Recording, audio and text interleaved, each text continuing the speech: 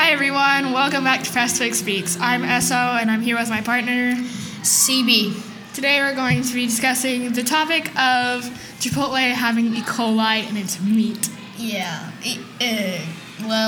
Chipotle apparently somehow got E. coli from the meat in their food. Yeah, and it got about 500 people sick and it sent like 22 people to the hospital. 21, I think.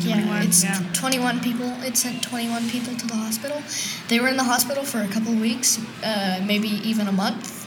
Oh yeah, it was absolutely disgusting, and it really impacted Chipotle a lot, didn't it? Yeah, it did. They just raised their prices too. They literally raised their prices, then they got E. coli. So now it's back to normal, thankfully now. Yeah, but still, that's like bad.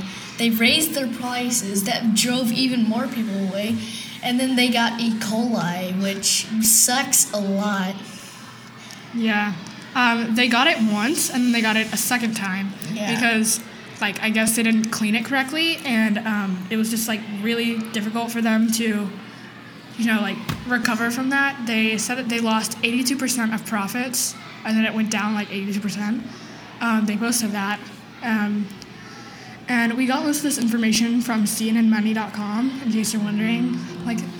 They had tons of interviews with Chipotle, many news websites and news broadcasters did, because they really wanted all the information they could get. Yeah. They started something to where they would bring people back, because they wanted to bring people back to Chipotle because the stuff that happened to them was pretty bad. So then they took a step forward, and there was this launch of a customer service and rewards program. Yeah, it's like Chipotle.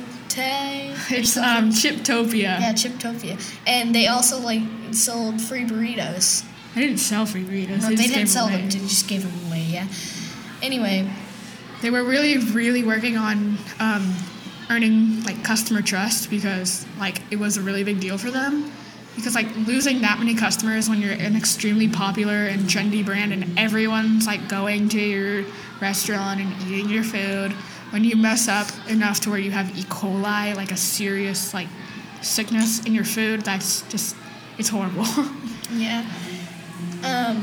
Also the food, the cows, we don't really know how they got it. Maybe the cows just had E. coli, or they ate something with E. coli in it, and then they killed the cows, and they brought it to the restaurant. So yeah, we don't really know how.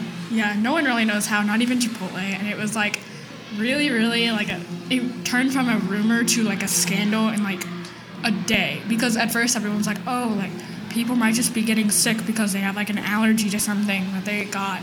But then as more people started getting sick, and some people started going to the hospital, they were this is not normal and this is not right. So we need to fix this. Yeah. Many people stopped Chipotle.